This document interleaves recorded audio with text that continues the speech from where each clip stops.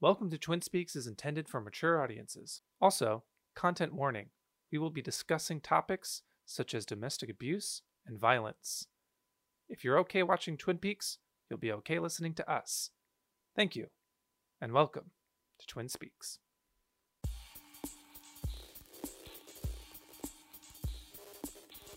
Hello. Hello. So weird. Hi, I'm Mike, Hello. I'm Janine. and you're listening to Twin Speaks. Welcome to Twin Speaks. I have I have watched Twin Peaks multiple times, I'm and Janine, an ultra newbie. Not David Lynch newbie, but just like ultra newbie. Twin Peaks newbie. I've only technically I did try and watch the first episode once, but I fell asleep. Not in an insult. I fell asleep because the music was really good from what I remember. But yeah, very new.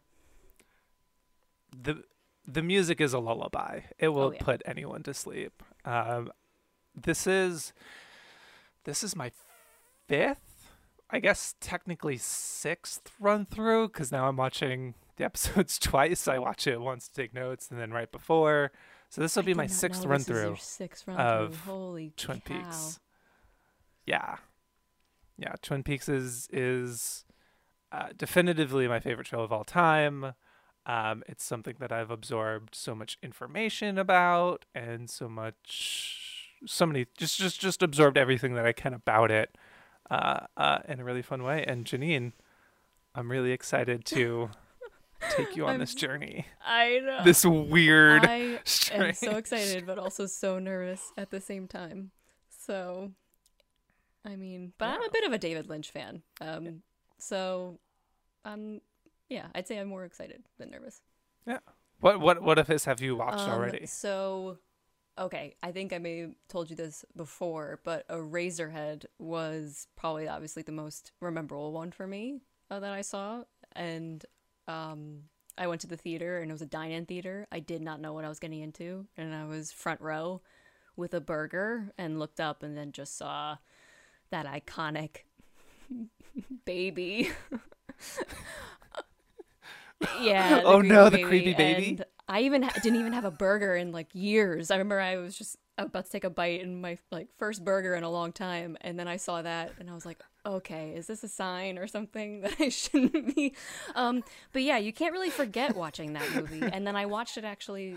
I'm in a cinema club, and it was last week's movie choice, so I had to watch it for a second time.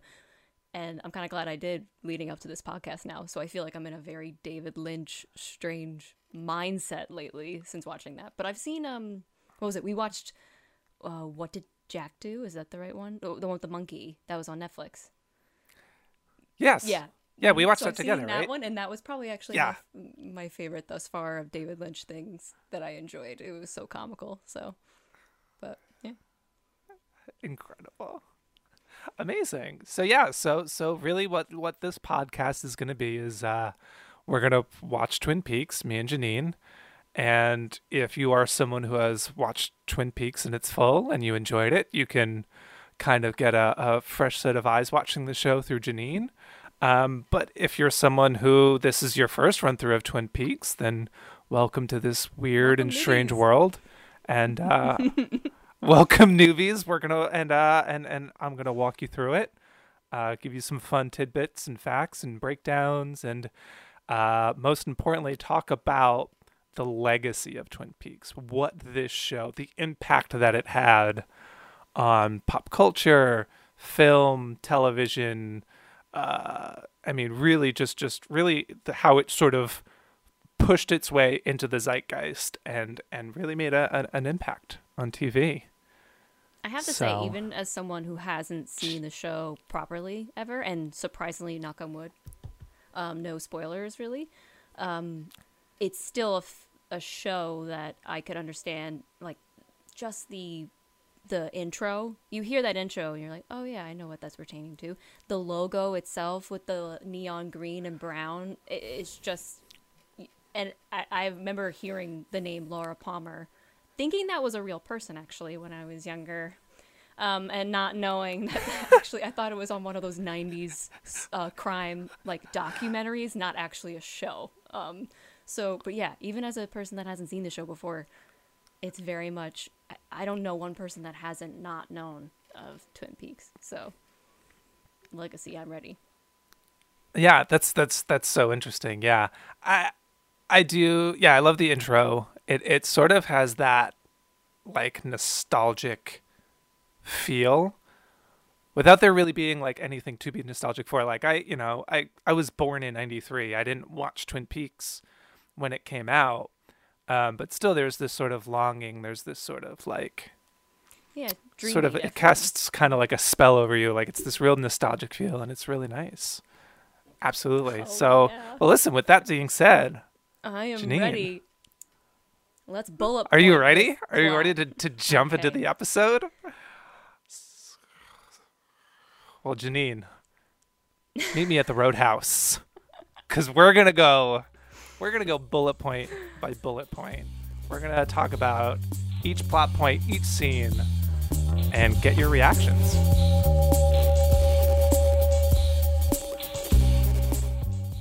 So Janine, walk us through what happened. So first off the bat, I just have to say, being that this episode, it's an hour and a half long. So right off the bat, I was a little bit intimidated. Yes. Yeah. So we find the body first few minutes in, and I was like, this is gonna get good already. Yeah. She's dead. Wrapped in plastic. Sitting by the lake. Things aren't looking too good. And oh my gosh, okay, I have to say, even this early on, favorite part of the episode is this guy, Andy. Oh my goodness. Can we talk about Andy? Deputy Sheriff Andy. I'm calling him Andy the empath. That's what I put like when I was writing stuff down for myself. The empath. This poor guy. Yeah. I love that for Andy. He's such a precious I little know it's only bean. one episode in, but I'm like, I want to see this guy more. How many times is he gonna cry? I hope it's every time. I feel so relatable. I want to know. I want to know what happened at Blodgett's farm. They mentioned that like Harry says something to the effect of like, oh Andy, you did this last time at Blodgett's farm. It was just vaguely mentioned casually. Oh, I want to know what happened at Blodgett's farm, because clearly this is like the first like big time murder in the town of Twin Peaks. Because it's just a quaint town for sure.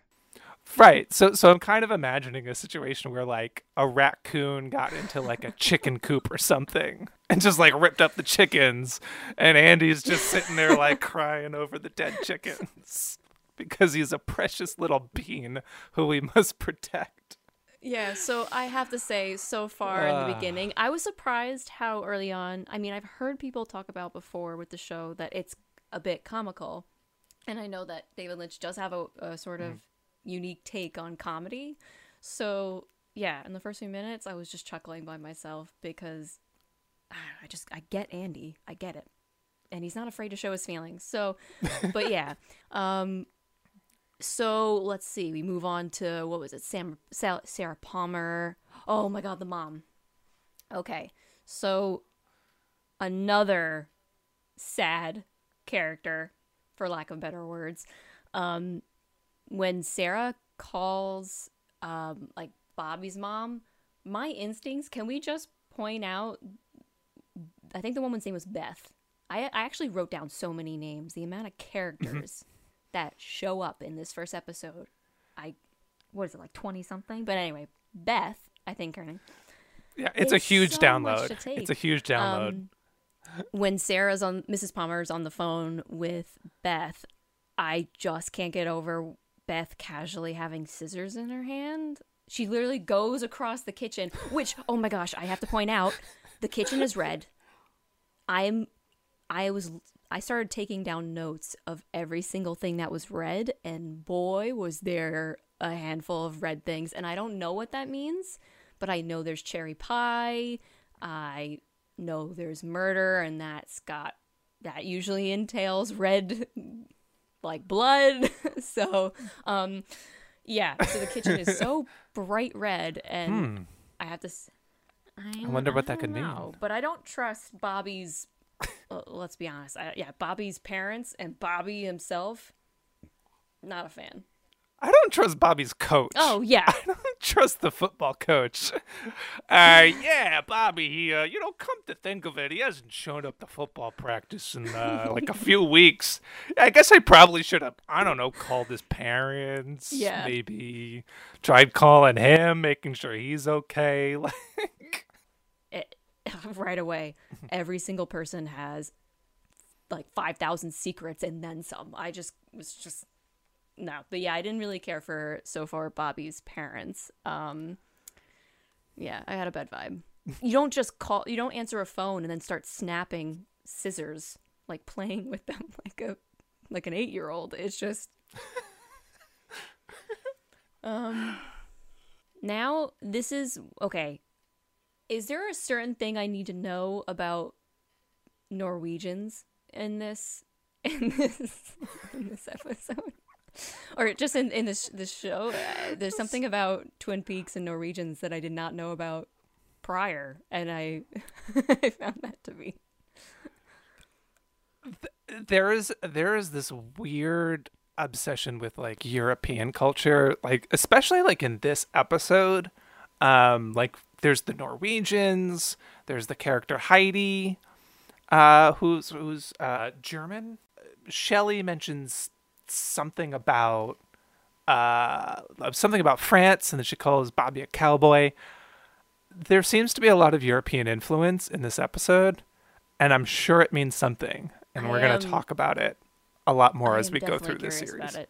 Just, I mean, the way that this guy, I think Ben or Benjamin, the way he's trying to sell, he's trying to sell, what is it exactly? This is one area where I got lost.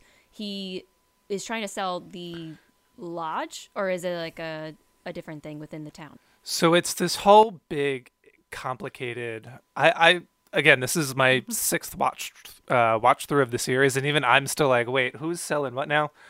So he's selling the sawmill. Okay, the wood mill, got it. Which is on the Ghostwood property. The problem is, as Leland mentions to him, Leland says to him, okay, but do they know that we don't actually own the land yet? That we're like still coordinating that business transaction? Which clearly they don't. Clearly Benjamin is pulling some corruption here, hell. To which Leland, if there were 3 words to describe Benjamin Horne, they would be sketchy as hell.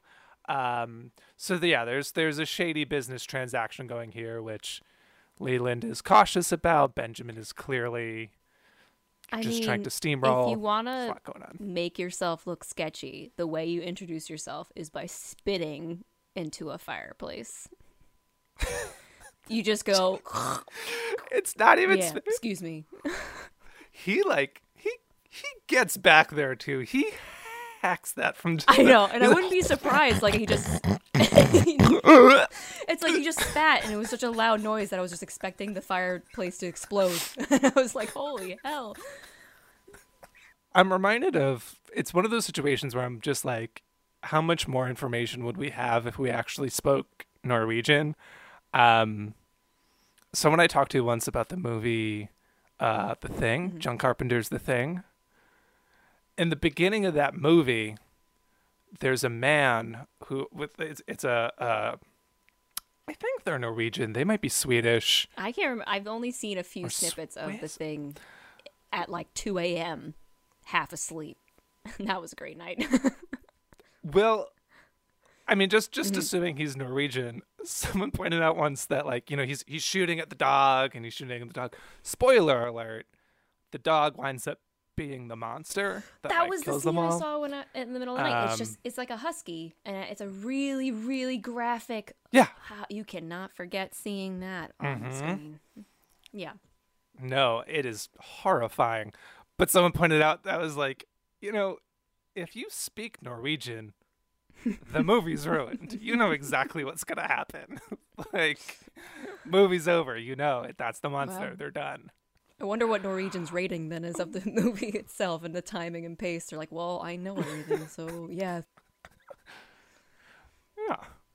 Yeah. 0 out of 10. So the whole part where it transitions from Benjamin trying to, like America does, sell without the fine print.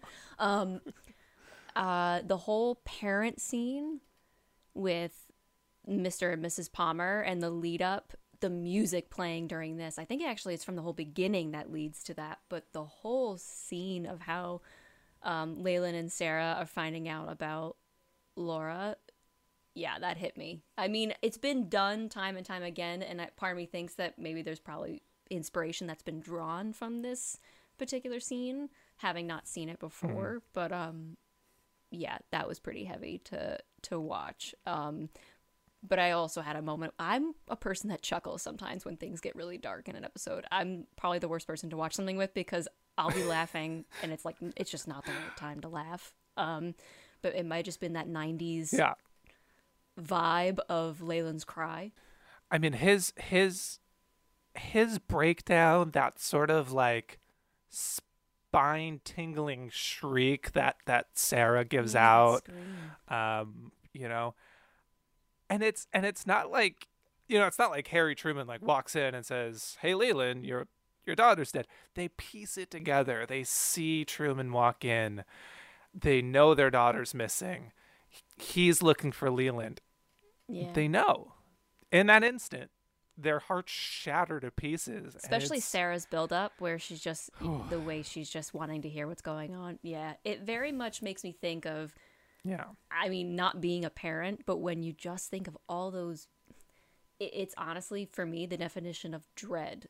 The idea of parents that, if you were to lose a child, basically, like, you know, when you think you have a kid, like, they're going to grow up to live older than you. You're going to die before them. So parents just living in their lifetime and then finding out their child. It's so, I mean, I'm not surprised. This is David Lynch. It's going to get really, really freaking dark. But yeah, that got me, especially Sarah's scream.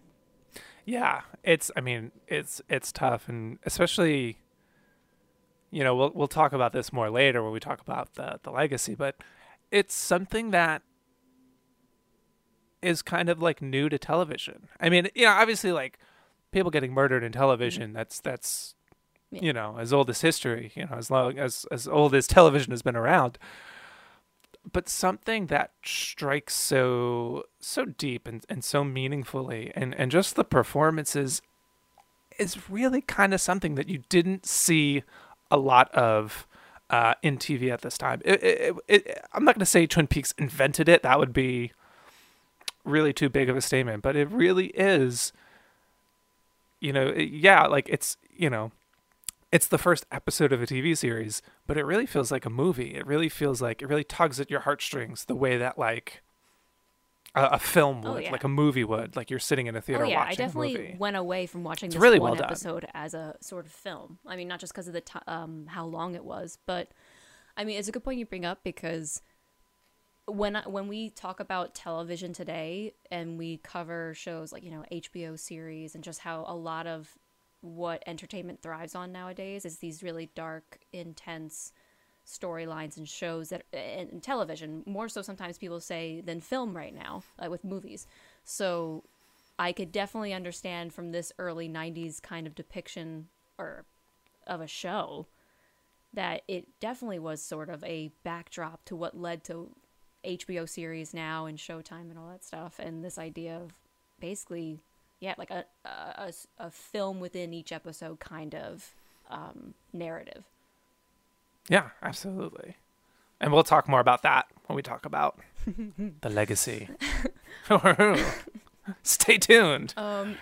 One thing I was actually really looking forward to, just because it's one of those things, having not seen the show, that I knew of, was cherry pie and coffee and diners. I mean, Mike, we're Long Island people.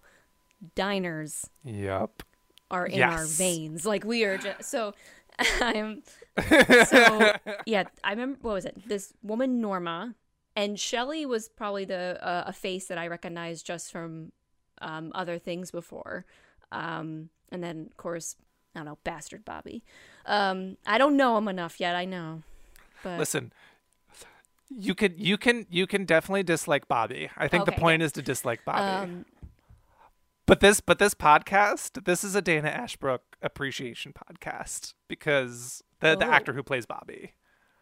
Because Dana Ashbrook, what a performance I this whole mean, episode. the walk to the office was probably that dance is probably something I've planned to do in the club at one point or another when I thought I would be a club person. But that's just he just seems like a I don't know. He is a person that throughout the episode he was very entertaining to watch, but also I was the most critical of probably compared to all the characters, of course, just because he was so extra. He was extra on top of extra. Absolutely. Absolutely. What was it? So in the diner, the first moment I was like getting vibes of, okay, this character could be fishy was Norma and sort of her, what was it? Like Bobby says something as he walks out and then Norma says, I think he says something along the lines of like, I'll see you in your dreams. And she goes, not if I see you first. And I was just like, ooh. He says, I'll be seeing you in my dreams, Norma. And Norma's She like, responds, yeah, not if because I I'll see you kill first. in your sleep. I just, Okay. Raising an eyebrow at Yeah. Norma. I respect that. it was probably too I respect soon, that. but at the same time, girls gotta listen to her intuition. So Well, fun fact about Norma. I'll bring this up now because I always like getting people's reaction to this. Norma is played by Peggy Lipton, who unfortunately passed away recently, a few months ago. But she is actually Rashida Jones's mother. really, wait. Okay, now this is slightly ringing a few bells in my head because my dad's one to always mention really random stories and things related to Hollywood or out at sea because he works out at sea. But he's mentioned from time to time and again Rashida Jones's parents because I know she has very famous parents, and that's where I remember her name. Like I saw the name in the credits and I was like, oh, Lipton, I think that sounds familiar. Oh, but rest in peace. Yeah, it was very sad, but her legacy lives on, and her very very talented, amazing daughter. Right. So Oh, I just can't wait to learn about all these actors within it. I mean, some of them I'm slightly familiar with, but overall, a lot of them I've never been honored enough to actually watch them. And what, makes this show so great revolving around these, like, really amazing actors on top of everything else that's so great about the show, from what I hear. Because who knows? I might, at the end of this podcast, be the harshest critic and hate the show. No, I can't say that. But who knows? That's the fun of Twin It's- Peaks. You never know. true. But yeah, so I was pretty. I look forward to seeing more diner-esque moments. I mean, the setting overall, I know I Totally. really love the whole woodland, secluded sort of. I think it takes place in the West Coast. I'm assuming in Oregon. Washington, actually, and I know that because I'm I've assuming been you've to hit the. Yep, I was. I went to the diner, which the interesting story about the diner is, it was actually so they filmed. In the first episode, they filmed at the actual diner. It was Tweet's Cafe. Someone bought it, refurbished it, changed it, right? Changed the inside so it didn't look like Twin Peaks anymore. It didn't look like the RR diner. And then it actually burned down, and then somebody else bought it and made it look like the show again. So if you go there It's now, replicated. it actually looks like Cool. it actually looks like the double R. Why? So it was really fun, and it's all decorated. You can get like their famous cherry pie, and it's super fun. Why am Super, I super fun. assuming that the fire was a suspicious fire? I'm just like, cue Listen, music. No, nothing is safe in Twin Peaks. Nothing is safe in Twin Peaks. Oh man. So what was it? Shelly and Bobby, Bastard Bobby, go. What was it in his? I'm gonna be just. It's just my thing. They go. What was it in his truck? And okay, I know David Lynch is known for really interesting dialogue and just 2 words: pocket rocket. It's really something. Pocket rocket. Shelly, Stage you're a 3-stage rocket. A pocket rocket. That's when I was questioning. Like, at first, I didn't like this guy Bobby, and I was like, wow, but he definitely, he's got a way with words. So, yeah, I'm looking forward to a lot more of this kind of, I don't know, I'm basically looking forward to a lot more pocket rockets, whatever the hell pocket rockets are. Poor Shelly. She makes so many bad decisions with men. I'm getting the energy there right in the first few minutes of her. This truck, which I know now from watching by the end of the episode, seems to be, I think, this guy Leo's truck, or this person she's with. Mm-hmm. Yeah. First few minutes of Shelly, she's already got 2 bad guy vibes on her shoulders, and I'm kind of like, uh-oh. Yeah, so Leo is her husband. Essentially, Shelly like dropped out of high school and married Leo. Yeah, so that's her. Shelly. Very, very, yeah, very not so nice husband, Leo Johnson. Well, it's either Leo Johnson or Pocket Rocket. Pocket Rocket bastard Bobby. That's what. I choose Pocket Rocket. Listen, he's got a better haircut. You know what? That's really what it comes down to. You're Rocket. This actually is so bad. Oh, there's gonna be too many sayings with this. Okay. But yeah, did find that interesting. I am intrigued about. I mean, I didn't really. Bobby seems like a bit of an airhead kind of character that I was like, he didn't kill anybody. I think he's just a little bit, and but Shelly, I just like Norma, I was like, oh, okay, there's a little bit more mystery to her that I'm intrigued about. But okay, raising eyebrows at Shelly. Let's be honest, I raise eyebrows at the coffee in this show. I'm gonna raise eyebrows at everything, except Bobby. Except Bobby. Turns out Laura just choked on a cup of coffee, slipped into some plastic wrapping, and fell into the river. A little bit of cherry pie. Show's spoiled. Sorry. Show's over. Yeah, but Pocket Rocket has me giggling till the end of time. My favorite, and you saw in my notes with the clouded star outline, hallway locker dance boy. Is that his name? Can I call him dancing locker kid? That's. We don't know what else to call him, so yeah. Why do I feel like this name. is where they bring out the dancing lobsters? It's just a bit. I mean, it's really like that, just that Lynchian touch. You know what I mean? Like that thing that just kind of stands out and makes you go, why? Yeah. Why? Like why did that happen? Why did they do that? I thought it was funny. Yeah, I think, if I remember correctly, I was reading something that basically what had happened was like that actor had just decided to do that, and David Lynch was like, "Great, leave it in." Wow, what guts on that extra? Go ahead. That's amazing. So that's David Lynch. That's David Lynch for you. I really just saw that, and I was just like, I feel like I know this kid, or just want to know this kid, because who doesn't want to have a kid that just dances off scene in the hallway between each class period? I mean, yeah, we all went to high school you're right, with that you're kid. Right. Let's be honest. Which we all was know. you. We all know someone like that. It was probably me. It was probably 110% me.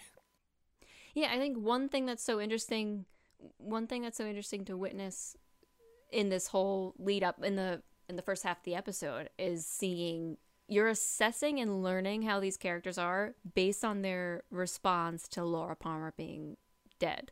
Like, that was something very interesting to me, not knowing any of these characters, who they are, how they identify themselves. I'm only getting to know them through how they're feeling about her death.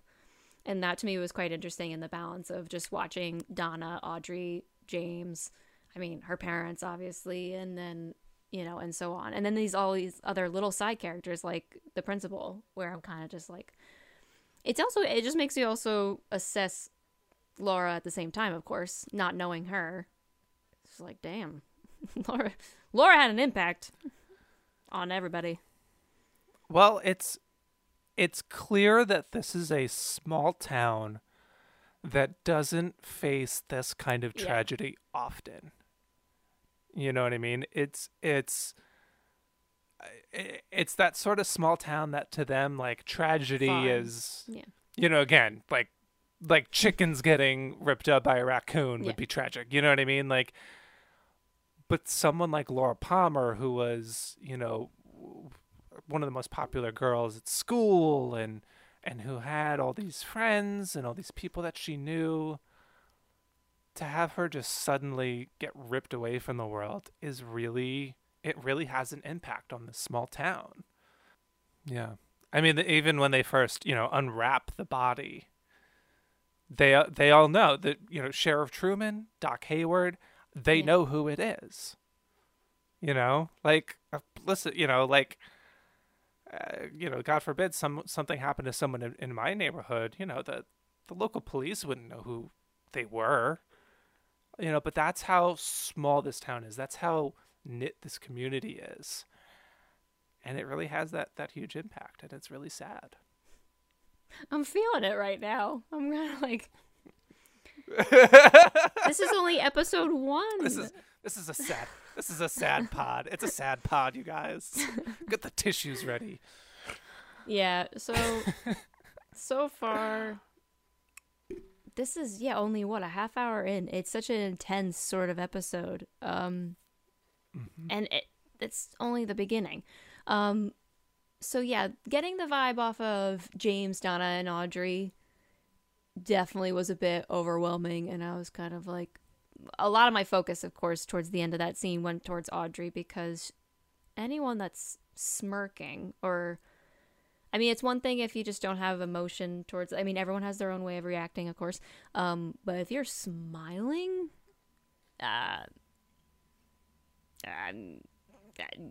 it's fishy. So Audrey is a complicated character. I'll say that. She's a very complicated person. interesting. I'm watching you, Audrey. This is all from the 90s. Like, all these, so many people have seen this show, and I'm just casually 20 years late talking like And you're still like it just aired today. that's the beauty of it. I mean, that's Yeah. really the beauty of Twin Peaks. So this Ronnie girl, Ronette, is that how you pronounce her name? Ronette Polanski. Polanski. Yep.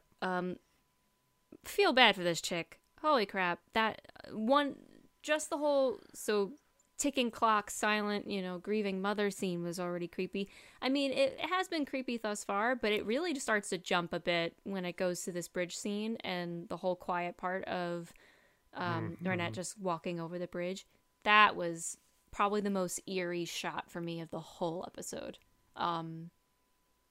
Yeah, so that Yeah. for me, with her walking, and also that kind of threw me for a curveball, because I didn't know going into the show what's going to happen, but I really thought that throughout this whole show the focus is going to be Laura, and there's not other victims, or like victims that have potentially survived. So yeah, that kind of really threw me for a whirl. Yeah, it's kind of like a big shocking moment to be like, hey, here's someone that saw what went down. Here's someone who knows. She's incapacitated. She can't say anything. She can't give any information, but here's another victim, someone who survived. And, the way she crosses the bridge, it's almost like she's like a zombie. It's so creepy, and you see the scars and you see the bruises, and it's like, yeah, Very eerie and it's almost like I feel, yeah, like I feel bad for Laura, but I almost feel even like worse for Ronette, because she's just to have gone through something and then survive it, like, and barely, I mean, ugh. but Yeah. one thing I don't want to miss, who I did take note I wrote down while watching, I love Josie. I just wrote, I don't even know this woman. I just wrote, I love Josie. I think it was that red lip. And yeah, just She's the great. whole, what was it, back in the beginning of the episode with the lady coats snippet of just Josie and what's her name, Catherine, with their proper pine tree, like, fancy coats. I was just like, wow, yeah. So Josie, I love her. I don't know her. She may have killed Laura Palmer. I still love her. Josie's great. I mean, it's interesting. The episode first starts off with her putting on makeup. Like the opening shot is Josie, and it's the first person we see. It's the first person in Twin Peaks that we meet, and yet, she's foreign. She's not originally from Twin Peaks. And yeah, people, kind of treat her like she's foreign. Like Catherine kind of, like when Josie goes to shut down the mill, like Catherine really like chews into her. Like, no, I run this place because you don't know what you're talking about. And yeah, so she's really interesting. She's a fun character to explore. I'm really excited for you Same. to learn more about Josie. Of course, probably what everyone was waiting for when they watched this episode, or at least what I was excited about, was, drumroll, Dale frickin' Cooper coming in hot with the recording in the car, talking to Diane. Coming in like what are we, like a half hour, 40 minutes into the episode, and only now we get the main character. I really love Kind of when that's incredible. done really well. I did think that. I did actually look at the time too when he finally showed up, and I was like, wow, this is when you watch a film or a show and they have a really, really, really good intro, and then the title card like comes in like 15 minutes later or so on. Yeah, Dale, what an opening. And yeah, I love, and there's like this like complete like tonal shift when he comes in. I get so excited talking about Dale. He's great. He's a Yeah, great the character. pace of how he's talking. I think, I mean, I don't know if he's actually my favorite character yet. I feel like he definitely might be because of just how right off the bat witty, he came off witty, funny. The trees is what got me. I mean, someone that loves trees that much, how can you not like them? I mean, Douglas firs. Douglas firs. He's just such like a precious little bean. He's talking about like what he had for breakfast, and like, and again, like you have another character who's an outsider to Twin Peaks, even more so an outsider because he has never lived in Twin Peaks. And everyone in Twin Peaks kind of has this like sort of laid back, sort of like, wearing slacks and just kind of like chilling out. And then you have this guy coming in his FBI suit with his like greased slick back hair, and he's talking fast pace, and he's saying, like everyone's like, oh, Laura Palmer on a Polanski. To him, it's, oh, like what, like we're going to go see that girl up at the hospital. It's a really interesting tonal shift. And I'm excited for you to see Dale and all the things that he has to bring to the show. Yeah, like the enthusiasm goes to like to an 11 when he shows up. Just the sort of optimism he has, like how he approaches it. He just seems so sure, or at least content with his job, and so focused in a very peculiar way that, yeah, I'm very fascinated by him. Trees aside, even. Okay, didn't notice this until I saw your notes about this. Which makes me really worried about how, I mean, I was taking notes and watching the show very thorough, and I had to go back to the scene in the elevator to notice that the guy didn't have an arm. I was like, wait, there's a one-arm guard? I did notice the guy in the elevator, and I thought that was a little bit odd how it was shot. And I'm like, wait, this seems like it could be an interesting character, but I was too busy looking at Dale Cooper because I'm already starting to crush on him a little with how much he, how adorable he is. But yeah, Kyle MacLachlan is a beautiful man.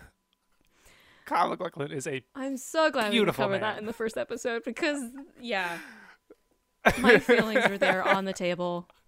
First viewing. Okay. This was, so when I mentioned that I had seen the episode years ago, like, and I dozed off, I remember waking up and seeing this scene with the one with Truman and Coop basically examine Laura's body with the flickering lights. And of course, the what was it? The note or the letter R. Way too far up her ring fingernail. A little too far. It was ugh. ugh. Tough scene to watch. Every time I get squeamish. At first I was like, oh, it's not that bad. It's just like right under her nail, and then all of a sudden like it goes a little further. And then he like digs Practically all to the the way cuticle, in there. and I'm like, no. Yeah, so that was interesting. A very sort of Nancy Drew moment for me. I mean, no, that's a bit more graphic for Nancy Drew, but this is yeah, Say what Nancy Drew have you been watching? dark Nancy Drew. No, no, but just the whole kind of this is really getting into the nitty gritty, under the nail, nitty gritty mystery, sort of vibe of solving this murder. So. Yeah, I just realized it's just the letter R, and there's nothing else that's really added into that, except for the fact that it's the same thing that happened to a prior case that Coop is referring to. Yeah, some fun notes about this scene. Again, David Lynch just being David Lynch. The flickering lights, not intentional. Really? The lights just weren't working, and David Lynch was like, leave it in. Just leave it in. You're kidding. It seems so intentional. It's just like, what? Oh, okay. Completely accidental. And the other thing, I read this recently, so maybe I'm getting this wrong. But the extra in that scene, the guy in the morgue with them, Jim, that he says to leave. Apparently, Kyle MacLachlan said his line to him, said, like, could you give us a moment? And the guy thought it was Kyle MacLachlan talking to him, not the character. so he just said his name. He's like, Jim. And so Kyle MacLachlan just repeats his line, yeah, can you leave? That's amazing. And David Lynch was just like, I love it. Keep it in. I love these mistakes. I love these weird things that keep happening. Leave it in. That's the absolute best. Like, I don't think there's anything better that when moments like that are actually kept, the little like bloopers or quirky things or pure improv is just kept in there. Well, that wasn't even improv. I mean, it was just a dude being like, no, my name's Jim. That's great. And then you won an Oscar. So Bobby being questioned by Coop and Truman, and what was it, Donna also being questioned by them. These scenes that pan out are quite interesting. The whole footage part that Coop shows, that they show with Laura and Donna hanging out with, what was it that Donna said? A hiker shot that, where we obviously knew she pulled that out of her ass and was lying. So she's a bad liar. That's one thing I was learning. Cooper responding to Bobby's level of unease. This is also where I want to call like Cooper like cool, calm, collected Cooper. He's just like, we're here to ask questions and you're to answer them, and we're just doing our job. And Bobby's like, I didn't kill her. Here's how this works, Bobby. We ask the questions and you answer them. It's great stuff. I love the difference too of the way Cooper talks to Bobby versus the way he talks to Donna. Like Bobby, he just like cuts through the bullshit. He's just like, listen, you answer my questions. I'm in charge here. You shut your mouth. And then to Donna, he's like, hey, I know you're lying, but it's okay. You're upset. Just be honest with me. Let's just talk about it. Come on, come on. Yeah, Let's talk about already it. it makes me It's realize so, how good he is at his job. He's just putting on such a role for each of them. Treating Bobby the way he should be treated. he is both. He is both a good cop and a yeah. bad cop. And haven't been brought up yet. Adorable Lucy, who has the cutest voice in the world. I want to listen to a podcast where Lucy hosts because it was just so adorable. It's just gonna be like an hour of her explaining where like the like phone is. Like, no, it's next to the brown one, not the brown one. It's next to the new desk, the new chair that we got to the left or the right. Like, she's just so innocent and sweet, which, I don't know if she's so innocent and sweet. I mean, how innocent and sweet she is. Raising an eyebrow at Lucy. I feel it. Let's do it. Let's leave no stone unturned. Okay, 4 words. These were words I knew about, and I hope it's not a spoiler, but I knew about it just from the fandom, or the legacy that is Twin Peaks. Fire Walk With Me. Mm-hmm. Is that like a Johnny Cash song? Or yeah. No. I went down. No.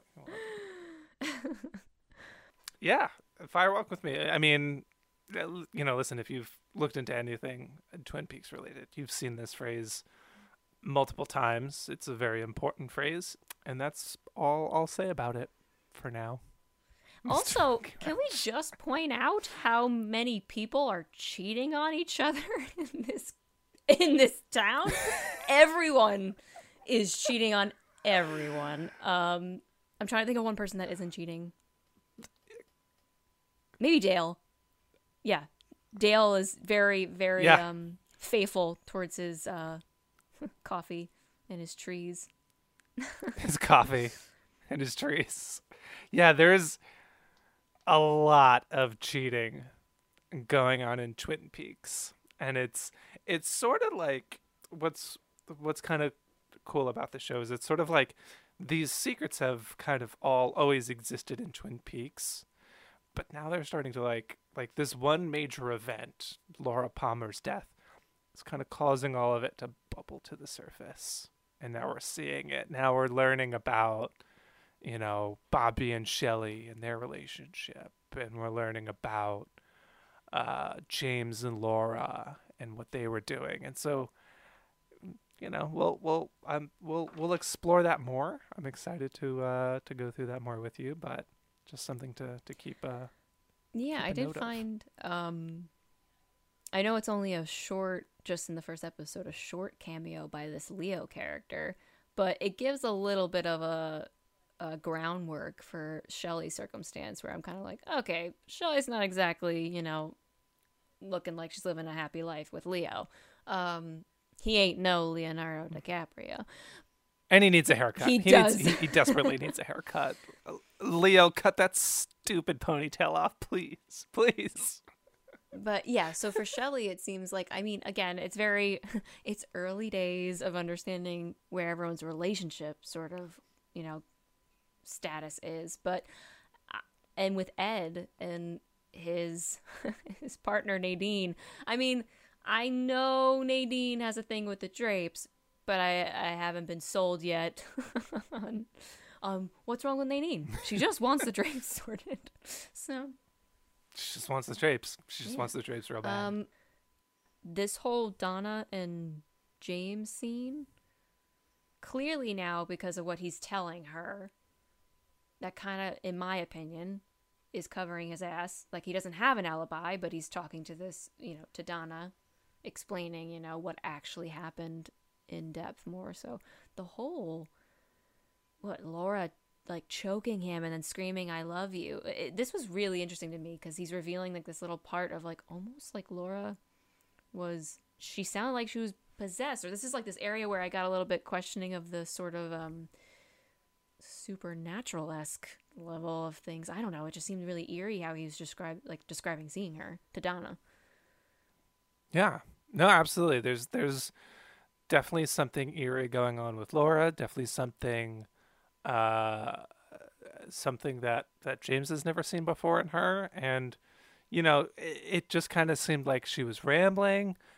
She said, James mentions that Laura says, even Donna doesn't know me. She mentions that Bobby killed a guy. Yeah, like You know, at like this what's that point in the about? show, it's not just everyone cheating on everybody. It's just Twin Peaks is a lot of shit going on. Like, yes, their murder seems new, but yeah. boy.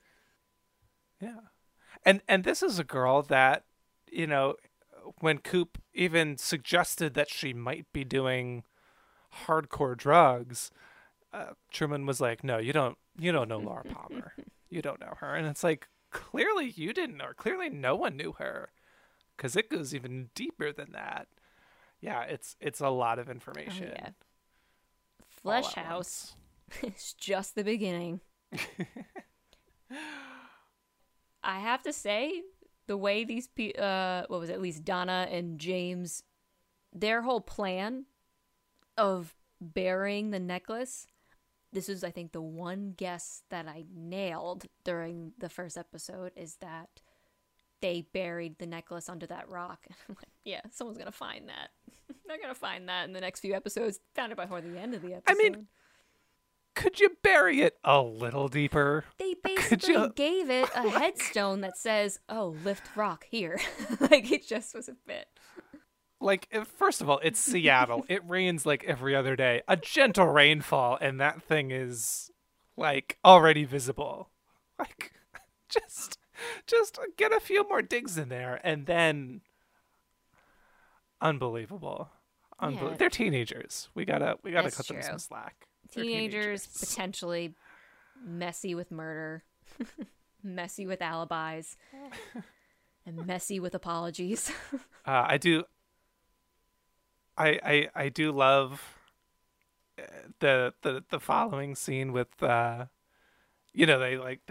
get caught, and she's like, he didn't do anything. I mean, clearly he did. There's a curfew. You're both wrong. And then Doc Hayward, best dad in Twin Peaks. What an Right absolute in that car gem. scene, I was expecting him to just lift up a #1 dad mug talking to his daughter. He was so sincere, endearing.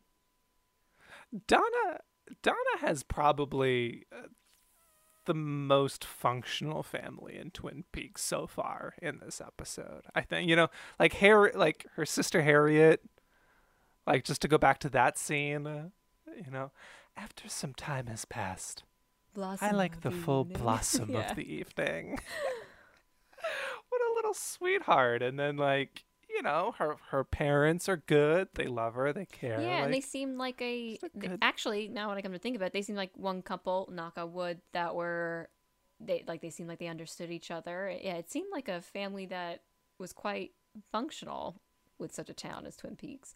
I did have a little observation that I want to say, which is the tulips. The tulips in the foyer were red. Take a drink. Also, when she walks into her sister's room, Harriet's room, there are tulips there, yellow tulips there, and she has a little bit of, like, flowers on her bedpost right by her head, and then she starts talking about, the full blossom of the evening, or full flowers, and I just thought that was quite a play on words, like visuals and stuff like that, which I thought was quite cool. Josie, I'm glad that she made at least, a few cameos. Her and Truman. So, are they actually single people, or actually are they in other relationships? So Truman is not in any other relationships. Josie is widowed. Yeah. So her husband was Catherine's brother. And so that's why Josie technically owns the mill, but Catherine kind of runs things. Catherine's brother owned the mill, and was married to Josie. When he died, he gave the mill. Technically, he gave the mill to Josie, but Josie just allowed Catherine to kind of run things. And now obviously there's some tension because Josie is starting to put her foot down more. Okay, I found so not only is Catherine giving off Karen vibes, but she was also giving off a bit of a Dr. Pervy Jacoby vibes, or the scene with Truman and Josie towards the end, and the fact that Catherine's just casually calling someone up. just peeking through the window, watching them. Just chilling like a potential villain. And that was definitely questionable. I'm curious of who was on the phone, of course. And I did pause at least 3 times. Sarah with her scream. This woman, she deserves an Oscar for her screams in this first episode alone. But there's a figure in the mirror. That's not just me, I'm assuming. I mean, that wasn't a picture within a picture in the mirror. That was a person standing there. And the whole flash with the digging. What was the amount that Lynch can put in 30 seconds, or 10 seconds for that matter, is mind-boggling. I don't know how I'm going to get through this show. This show is going to screw my head up. I will just leave it at that. I think I will answer no questions. This is why I joined. I will put on my David Lynch hat and answer no questions. It's like, oh, Janine, you want to join a podcast where your brain will turn into mush for other people's entertainment? Yeah. Sign me up, Mike. Sign me up. Yeah. Sounds great. Let's do it. Well, that was the first episode of Twin Peaks. My goodness. And now, what a download. What a lot. Hour and a half. So let's talk a little bit about the production, some of the behind the scenes stuff, the stuff that you don't see on screen. This episode was written by David Lynch and Mark Frost.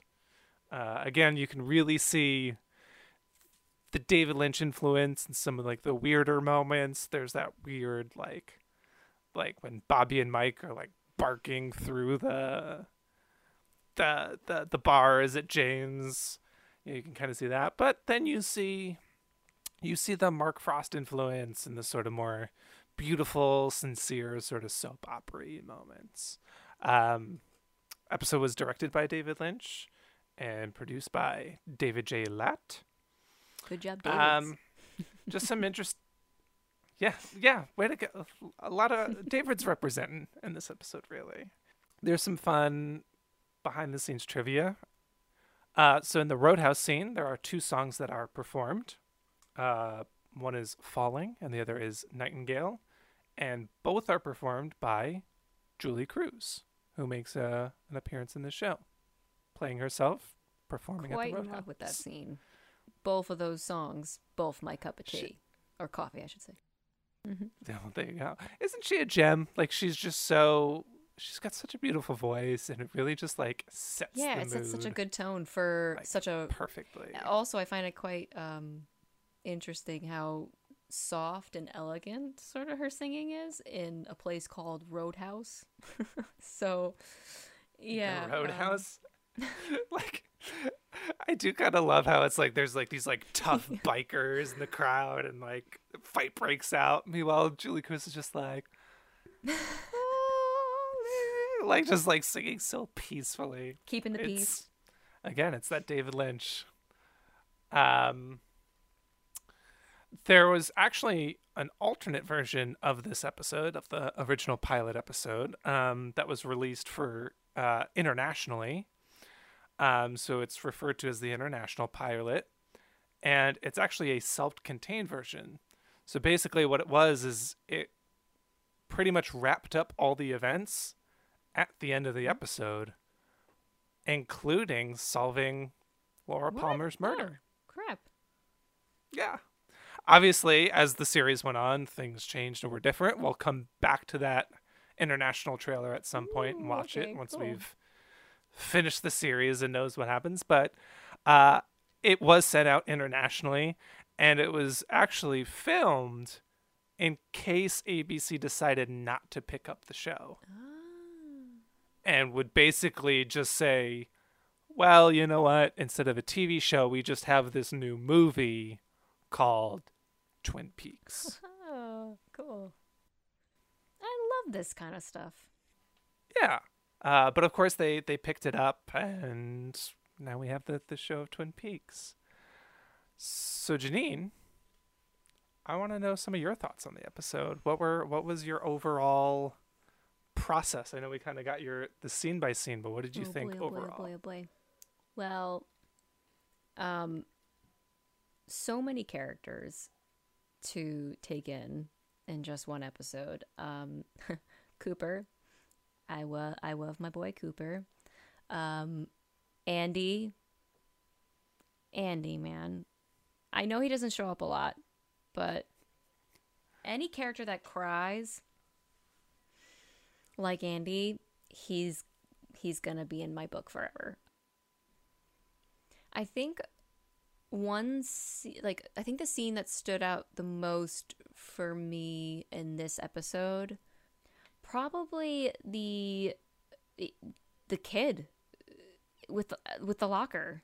I know that's so small, but the kid closing his locker and dancing across the hall, trying to impress David Lynch or something, or just like that, and learning that afterwards makes it all the better. But yeah, even in that moment, I think it's just like that kind of element. You know, you're really good at making something when you can when I guess it's like breaking the fourth wall, or just like reminding you that you're watching something and you're like, wow, this is a little bit odd, and but you're still immersed in it. It's one thing if you can watch something and then you get pulled out of it because of what they do. But David Lynch always tends to put things in there that could be very abnormal or not what you're used to as an audience member, and then it still keeps you in it. And that to me is quite impressive. But yeah, I have to say the scene that stood out the most was definitely that flipping kid. And I'll never know his name, and I'll never know who he is. But yeah, that is probably the worst answer ever out of that whole episode. Listen, if that's what stands out, that's what stands out. I always think for me, like, this really sets the tone for Twin Peaks, this first episode, in a way that I think you'll see as we go along. I'm always reminded, do you remember in high school, I'm not going to say his name, but there was an art teacher, and he used to always say, you have to make the lights lighter and the darks darker. Yes, I do. That's what I think of when I think of Twin Peaks. It's making the lights lighter and the darks darker. It's this like, yeah. But chiaroscuro, if I'm saying it right, it's referring to, it's like when you think of Caravaggio, or like paintings that depict the darkest darks and the lightest lights together, making this very deep, intense, dramatic contrast. So that is super David Lynch, if I'm not mistaken. Yeah, no, absolutely, and it really comes across, I think, in this episode. And Janine, did you like the episode? Oh my goodness, I was really intimidated going into it, almost, especially because you asked me to join this podcast. I was like, oh gosh, I like going into this. What happens if I don't like it? And it's like, I mean, it might be interesting if I don't, but seriously, all podcast aside, I enjoyed this episode. And also, even if I didn't watch any other episodes moving forward, though I'm excited I am, this as a standalone episode was amazing. It was like a movie in and of itself. So many characters, such a good setting, a backdrop with amazing music that intertwined with everything, and the pace and the sort of obscure tone of it all was really interesting in a way that is really refreshing for someone who's a big fan of mystery, and like murder mystery solving cases. This is something that I'm glad that I'm actually seeing it so many years, like decades later since it was made, which is really cool because I get a fresh take on it. But yeah, I loved it. Totally. Well, on that note, Janine, give me a donut, because we're going to head over to the RR Diner, the Double R, and we're going to talk about the legacy of this first episode of Twin Peaks.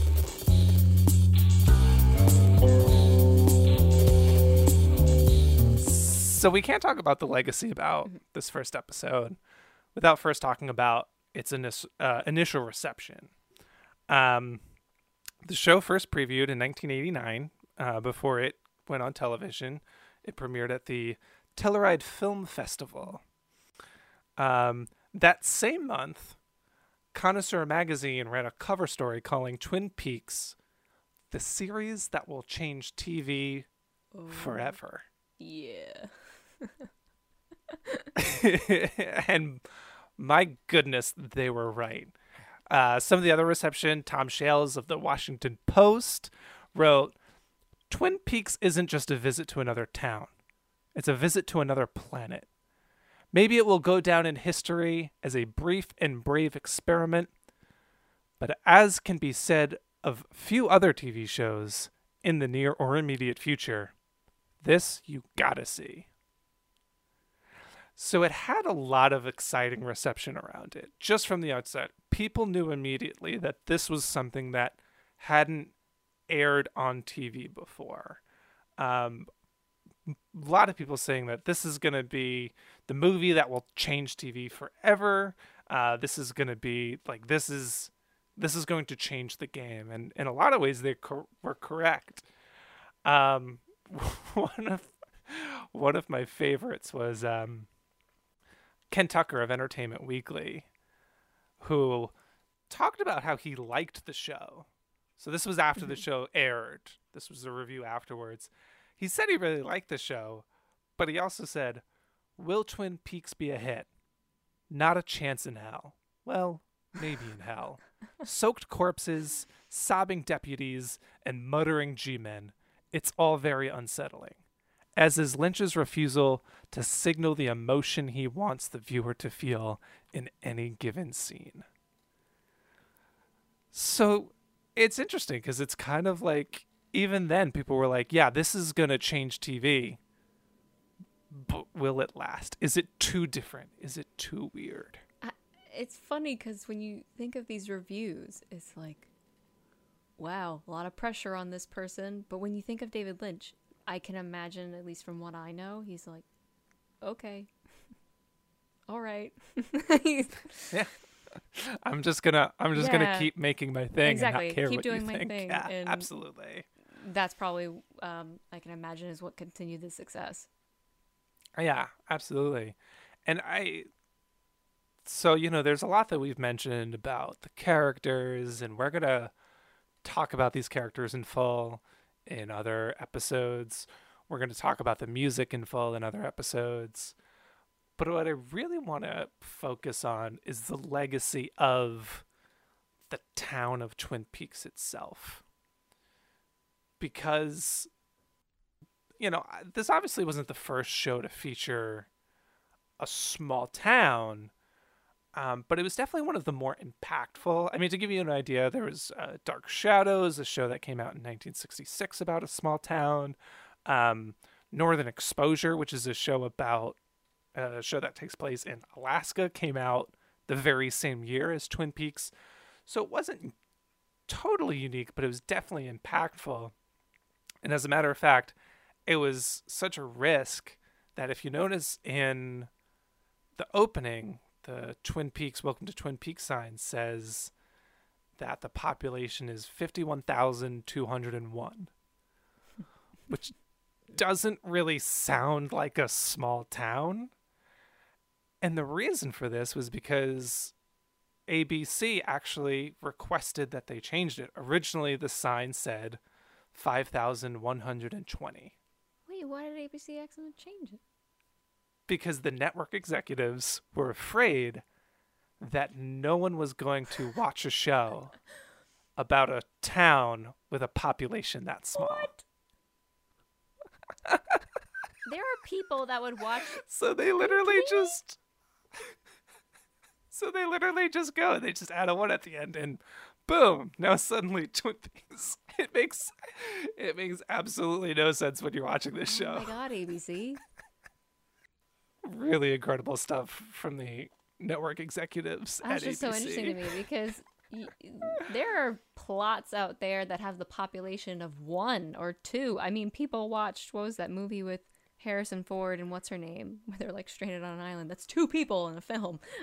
I mean, but that's the thing. I mean, back then it was really kind of unheard of to have this focus on such a small town. Now, obviously, Twin Peaks kind of takes its style from soap operas back then, which were sort of based in small towns, but in this case, you're talking about a murder mystery and, yeah, G-men coming in to this small town and bodies. And ABC was like, yeah, no, 5,000 people, no way.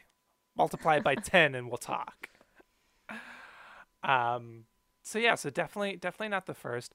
And but it is kind of the first show to have this sort of small town weirdness. It certainly, like I said, it definitely wasn't the first. I mean, I can think of examples of Twilight Zone episodes that take place in small towns, or again, like the show Dark Shadows, which is a small town where weird things happen. But there's something so unique and iconic about the way Twin Peaks approached it, where it's not like there's like these overt sort of supernatural occurrences happening in the town. It's more so like there's this mysterious underlying presence that exists. And we see that now in shows, I mean, even shows like Stranger Things, which is so popular now. Animated shows like Gravity Falls. Oh, I love or Gravity even, Falls. It's such a good show, but you could see where the influence really comes from Twin Peaks. It's that small town, that Pacific Northwest kind of vibe. I mean, Riverdale, especially now, kind of, in some cases, it almost overtly rips off. Yeah, now Twin when I come to Peaks think in a of lot it. of senses.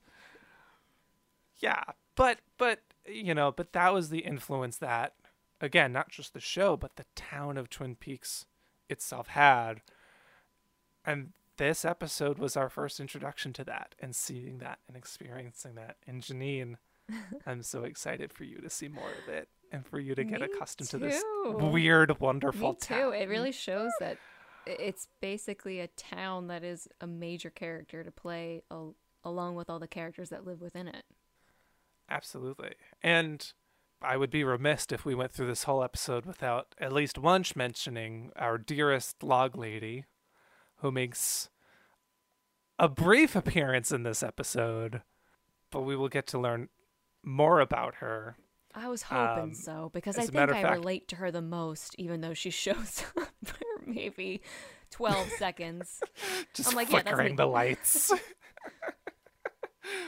She's fantastic, and as a matter of fact, for the first season, ABC, once it aired, actually went back and filmed Log Lady intros. So you can go online and YouTube these. There's videos of just the Log Lady sitting in a chair, talking directly to the audience and introducing the episode. So in that episode, in that intro for this episode, she says this. She says, "Welcome to Twin Peaks. My name is Margaret Latterman. I live in Twin Peaks. I am known as the Log Lady. There is a story behind that. There are many stories in Twin Peaks. Some of them are sad, some funny. Some of them are stories of madness, of violence. Some are ordinary. Yet they all have about them a sense of mystery, the mystery of life." And that's the legacy that this town carries into the zeitgeist, into pop culture, going for decades later.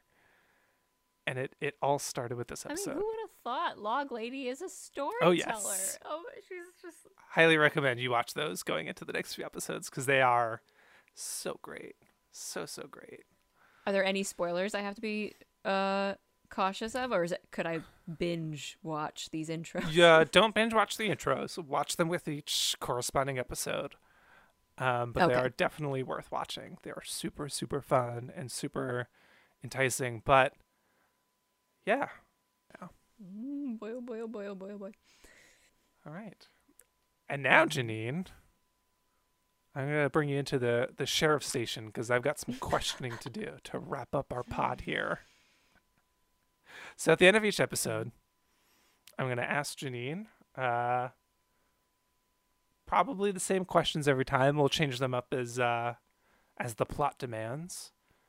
First and foremost, and I think you covered this already, but Janine, what scene stood out to you the most? Oh yeah, my boy,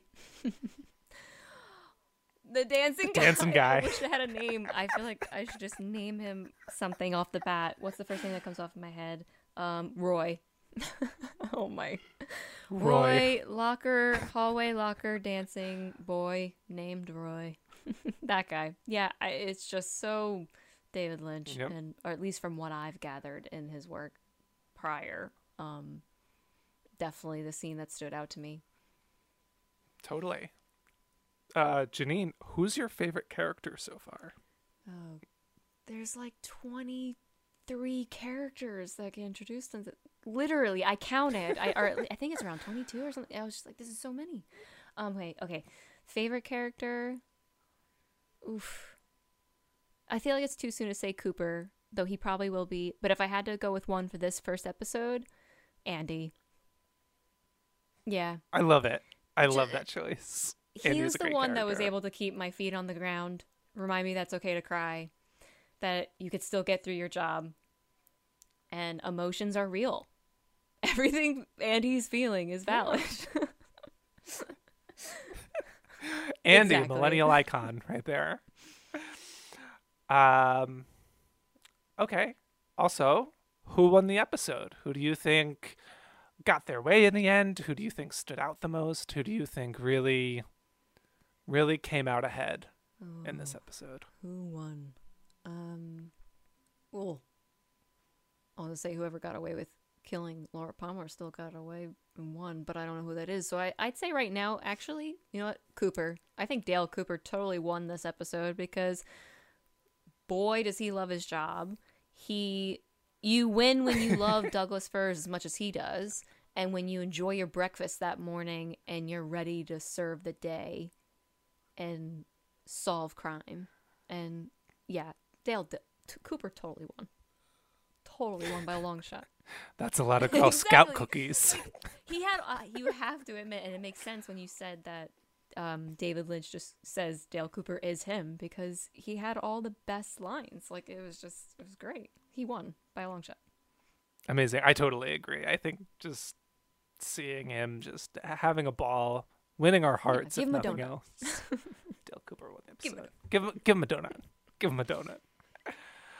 And Janine, last but certainly not least, the most important question, the question that would define this show for it's pretty much its run. Who killed Laura Palmer? I don't know why. I am just getting a bit. The first character I questioned and still have a bit, I guess maybe I'm most quizzical about is Norma. Something about Norma. I don't know.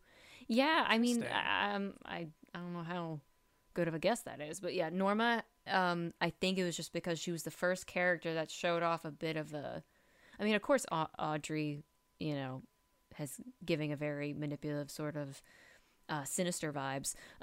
But yeah, there's something about Norma makes me want to guess her in this episode. Maybe it's because she seemed like, I don't know. Something. I don't know what you're doing, Lynch, to me, but I want to guess Norma.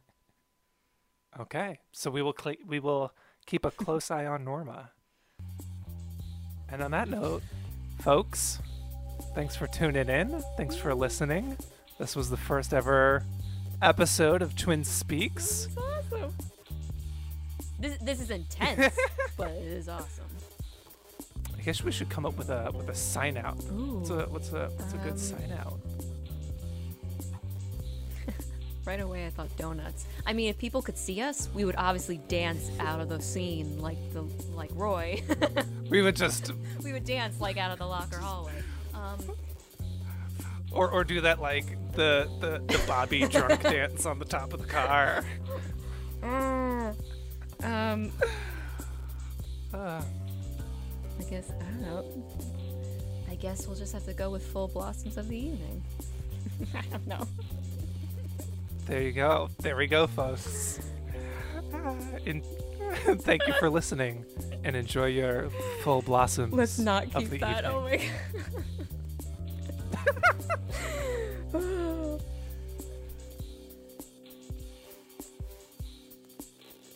Welcome to Twin Speaks is edited by Janine Purse and produced by Mike Dowd, with music by RJ Mills. Follow us on Instagram at Welcome to Twin Speaks, or you can email us at welcometotwinspeaks@gmail.com.